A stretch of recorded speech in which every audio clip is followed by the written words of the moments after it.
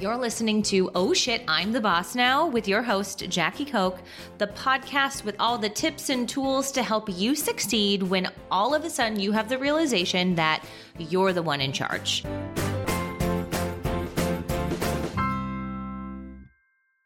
Welcome back to the show. I'm so excited you're here. And today we are talking about development plans and such a important component of having a team, supporting your team, and helping them grow and develop. And excited to share a little bit about the framework that I've used and that I know other leaders have used in different companies I've worked for. So I'm going to share a little bit about my experience with development plans, and then we can dive into a great framework for doing it.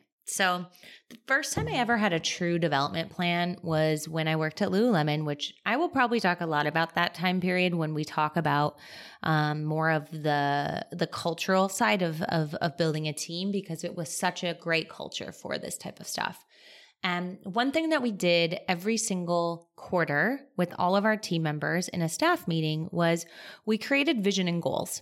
And so we would walk through every person, we would go through a little exercise. We would all get together in a staff meeting. They would be paid for this. It was part of our culture. And we would really write out a 10-year vision. And really that would only happen once a year, right? We would do a meditation, and we would think about individually, what did we want our life to look like in 10 years from now? What did we want it to look like personally? What do we want it to look like in our professional life? And just think about that and then write it down.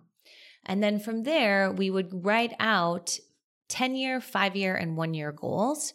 And they would be around personal, career, and I think health and wellness was another kind of bucket, right? And so you would write, say, 2 to 3 goals for each of those for the year. So 2 to 3 goals for your health and wellness, 2 to 3 1-year goals for your personal life. That could be anything from relationships to hobbies to whatever it is in your personal life. And then 2 to 3 goals for your career. Then you would do the same for 5 years and 10 years. And normally you would actually work backwards. So you'd start with your 10 years and then 5 years and then your 1 year. And then we would come up with development plans quarterly for our team based on what their 1-year goals are. So it was so great to be able to check in, see what they're accomplishing, and support them both personally and professionally. And they really did a lot of great stuff. And a lot of times, these were younger kids who were still in college or just graduated. So it was the first time they were like setting goals or thinking about this. And it was just so wonderful and so awesome to see. Now, you might not want to go as far as to do, something quite as woo-woo as that, but development plans are huge. And I really think you should create them with your team quarterly. Sit down with your team and meet with them. You can either do it as a team if you're a small team, or you could do it individually, have development plans. Super fun to go off site, go somewhere different and have lunch and really, do this together and think about your development. So it's really important. This is actually an individual thing. You're not the one creating the development plan for them. They're creating it. So you're just supporting them with giving them the time and the resources to create it, and then figuring out what their goals are and have them make an ask of how you can help, and then support them with it. So it's not something else you have to really add to your to-do list. It's more providing them with the space and time to create it. And so here are some questions that, and here's a framework for having the development plan. And you can write this out on a doc. In fact, we will have a document linked in the show notes that you can just copy and use. But essentially, you want them to think about things like, what do they like doing? What do they hate doing? What are they good at? And after going through the exercise, they're going to come up with goals for the next quarter or year or whatever cadence you want them to do it. So the first question that you'll ask them is, what motivates you and what are your values? And this helps identify the kinds of things that you want that they should focus on because they're important to them, right? It helps them think about intrinsic, wow, that's a hard word, motivators as well as work activities. And so I do think it's important to blend work and life into these plans because you're a human and that's part of it. So think first, what motivates you and what are your values? And you would ask them, right? These questions. And then have them think about what demotivates them. What don't they want to do? This helps them identify things that they don't want to spend a lot of time doing because it makes them feel unhappy or annoyed or frustrated. It will help them think about different things at work that they don't like doing. And then have them think about their strengths. And you want them to be generous with themselves here and really, really, really take some time to think about what they're good at. They could go through the strengths find. There's a lot of different profilers or assessments for people to figure out what their strengths are. Maybe you have them do that, as a part of this their first time. But have them think about what they're good at. Ask them to tell you about some awesome qualities that they bring to work. Have them think about things that they like, things that they've accomplished, because a lot of times things they like and things that they've accomplished are often things they're good at. And also think about soft skills. So they can include technical and soft skills, right? So technical would be like, I'm really great at digital marketing. I'm really great at paid ads. I'm really great at coding XYZ this way. But also like, I'm really good at understanding how people are motivated, or I'm good at working with others. I'm good at reading between the lines. Like I'm good with reading the room. I'm good at influencing other people, right? Those are more soft skills.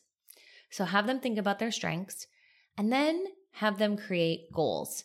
So ask what results they want to see by this time next quarter, next year, whatever cadence you're doing it. And, have them think about any specific technical or business skills that they want to learn. Do they want to get promoted? Do they want to have a certain impact on the business or the team? Is there a certain type of project they want to lead or type of program they want to be involved in? Like really have them think about their goals and then ask them to think about what they want and need to focus on to get there. So once they know what they want to do, then they're going to think about what kind of steps they need to take in order to get there. And then that's where they create the action plan. So that's then when they create specifics on how to reach the goals. Maybe that's education or trainings they need to go to. Maybe it's projects that they want to work on, or maybe they want to take the lead on something that they never have before. Maybe they want to work on building relationships cross-functionally or with other people. And that's where they're really going to talk to you about what you can do to help support them as a manager and as a boss. How can you not only help them get there, but help hold them accountable to doing those things. And really that's your goal as a boss, is to help hold them accountable to doing some of these things and supporting them and reminding them like, hey, you set this goal, like, has it changed? Or, how's it going, and checking in on them. And so that is really what a development plan is. It's nothing super crazy, but it's intentional time to create. So take time out quarterly or annually and do it together with your team. You also create one and share it with your team. If you have a team that really does work well together, and that's the type of culture you're creating, is have everybody share their goals, and once a month, have everyone report on how they're doing. Give an update like, hey, have you done XYZ yet? Or how's this going? And the more that you can bring it in conversations, the more that they're actually going to develop and feel like you care about their development. So that is the down and dirty on development plans. And take a look in the show notes. You'll find a link to a template that you can start using with your team. So thanks for listening, and we'll check in next time.